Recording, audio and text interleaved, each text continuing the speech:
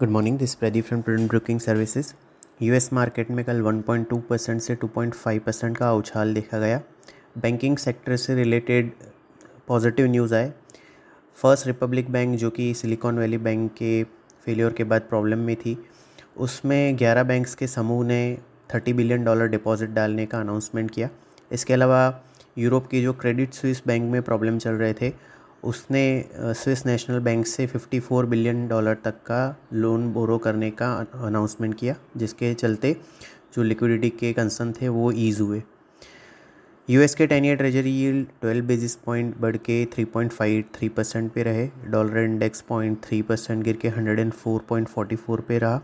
Gold 0.2% बढ़ के $1,822 पर आउंस पे रहा।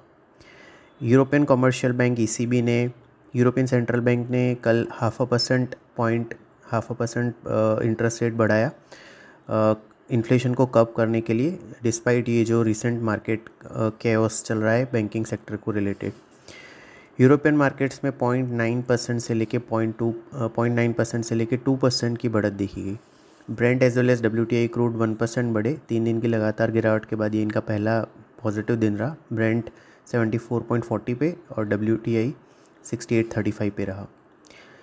हमारे मार्केट में दोनों मेन इंडाइसेस 24 सेशन के बाद 0.1% हायर बंद हुए। 5 दिन की लगातार गिरावट के बाद यह पहला पॉजिटिव दिन था। सेंसेक्स 78 पॉइंट्स बढ़ के 57,634 पे और निफ्टी 13 पॉइंट्स बढ़ के 16,985 पे क्लोज हुआ। निफ्टी का मिड कैप इंडेक्स 0.1% ऊपर रहा। स्मॉल कैप इंडेक्स हालांकि आधा % नीचे रहा। निफ्टी के मीडिया इंडेक्स में सबसे ज़्यादा 4.2% का उछाल देखा गया और उसके बाद FMCG और रियलिटी इंडाइसेस 1.1% ऊपर रहे। FIs की कैश सेगमेंट में 282 करोड़ की, इंडेक्स फ्यूचर में 1800 करोड़ की और स्टॉक फ्यूचर में 1400 करोड़ की नेट सेलिंग रही। डोमेस्टिक इंस्टीट्यूशन की 2051 करोड़ की नेट बाइंग रही। रुपी 13 पैसे डेप्रीशिएट होकर 82.73 पे क्लोज हुआ। आज एशियन मार्केट्स 0.5% से 0.8% के गेन के साथ ट्रेड कर रहे हैं। SCX निफ्टी हमारे मार्केट के लिए करीबन 80 पॉइंट्स हायर ओपनिंग सजेस्ट कर रहा है।